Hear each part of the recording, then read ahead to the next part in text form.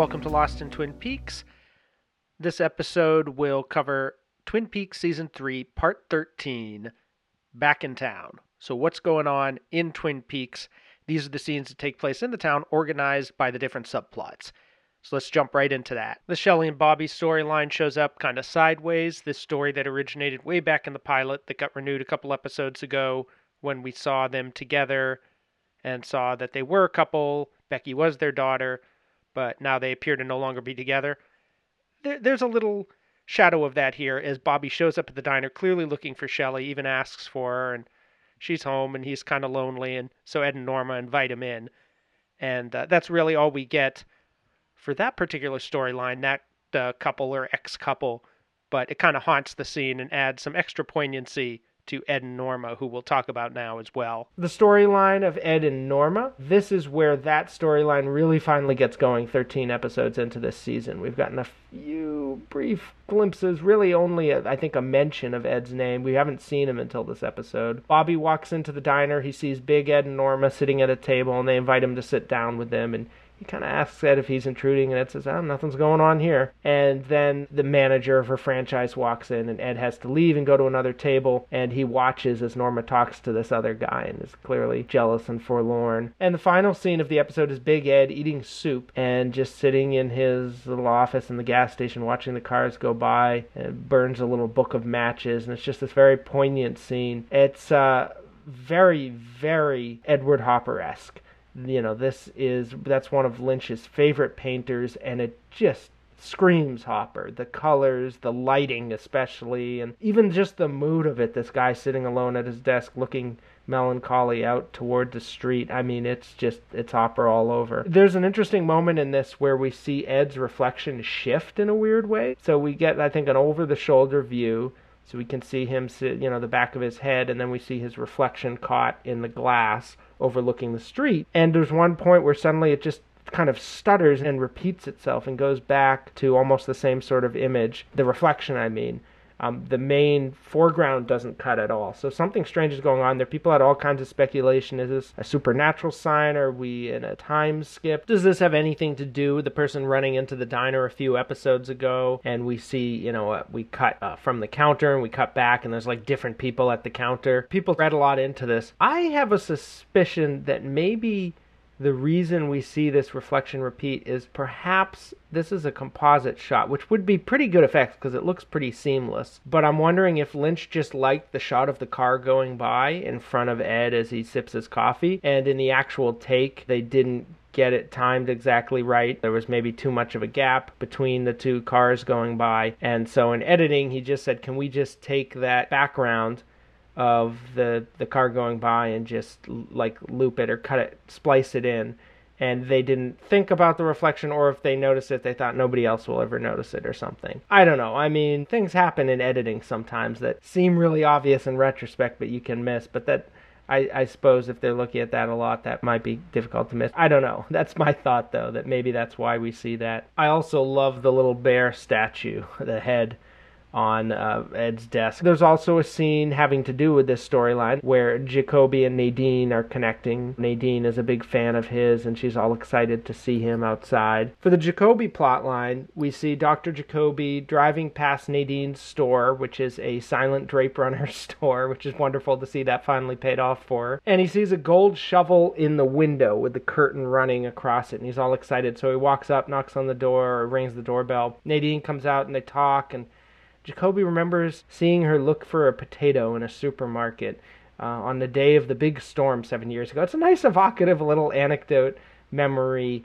And also the thing I like about it is it references the in-between years of Twin Peaks. I mean, it's implicit anyways, but sometimes with stuff like Ed and Norma, it's almost like everything just paused for 25 years until we could come back to see it. But this reminds us, no, they've been living their lives for a quarter century in this town, and going to the grocery store on the day of a storm and losing a potato. People wondered if Jacoby and Nadine would get together after this. That might be a little too on the nose. Oh, now they're a couple or something. Perhaps it's just better to have him inspiring her. For the Cooper investigation, we don't spend really much of any time at all in this episode with it, but Bobby does mention that he and the sheriff's crew got the message from his father.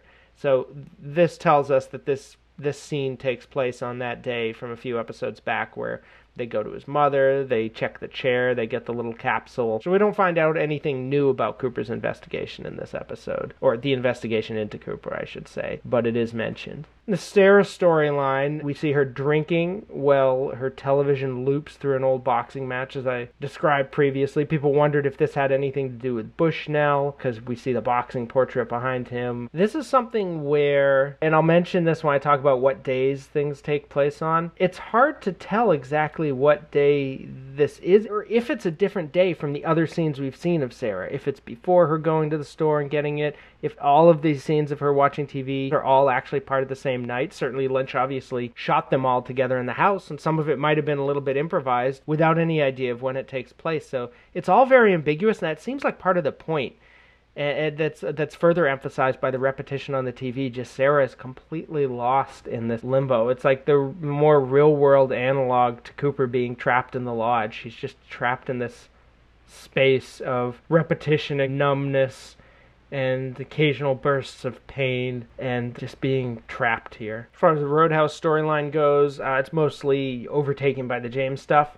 We do see the MC introducing him, and that's interesting because I think at first we don't see the MC until the Nine Inch Nails episode. This might be the first time we've seen him since then, so it's kind of funny. It goes from that huge dramatic moment in Part 8 to this very sort of goofy anti-fan service in a way, but it's a nice gesture. The Becky storyline, Becky's upset, she's crying, she calls Shelley to weep to her on the phone, and obviously not feeling great, and Shelley invites her to the diner to have some pie. She almost dismisses her and then gives it a second thought and says, you know what, why don't you come here? I'll make you a big piece of pie with a scoop of ice cream. And it's a very charming little scene. Becky is suddenly broken by this. She goes, oh, all right, like broken in a good way. You know, her bad mood is broken. She gets up and she goes. For the James storyline, it finally picks up again after Part 2.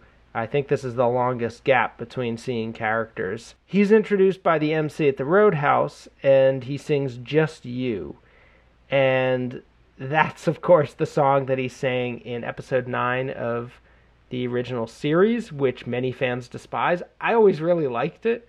And, I was kind of surprised to find out how much people hate it. I get it. He sings in this silly sort of high falsetto, but to me it's just quintessential Lynch. It's that Mulholland Drive where they're lip syncing in the soundstage, and it's just sort of eerily hypnotic and everything. And I always liked it. It's funny, now James actually gets a chance to finish the song because it was cut off by Donna running out of the room in the original episode. So now we get to see it the whole way through. And this time he's singing it to Renee, the woman who he was looking at in the bar in the earlier episode. They're exchanging glances, and she's actually like crying and talking to someone else who we never see, and it seems like she's really moved by this, and we think, oh, that's nice. They're like, maybe he's finally found love. I remember when I first watched this episode, as with many of these episodes, I ended up watching it at my parents' house. In this case, my dad was watching, and he was like, I just started laughing uproariously when this song played, because I knew what Lynch was doing as a Twin Peaks fan, and he was just kind of mystified, like, why are you laughing? This is like a nice song. For the RR franchise plotline, I always call it RR, Double R franchise. Walter, who is the manager of the franchise for Norma, he shows up and he's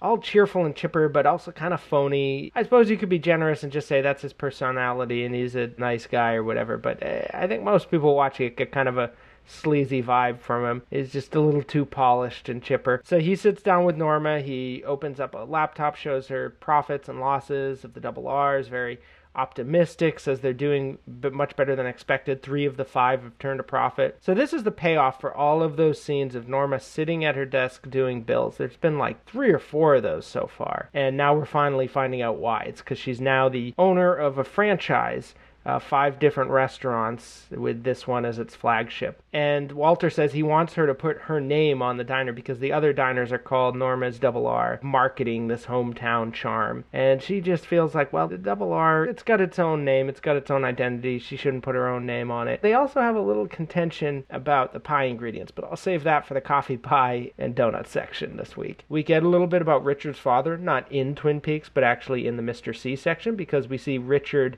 is at this strange like warehouse location watching Mr. C on the TV. We've all already suspected that Cooper is his father. The Stephen and Gersten story, meanwhile, is implicit in the phone call that Becky makes to Shelley. We don't hear her name come up. I mean, we never heard her name come up other than in the credits when she was reintroduced a couple episodes ago.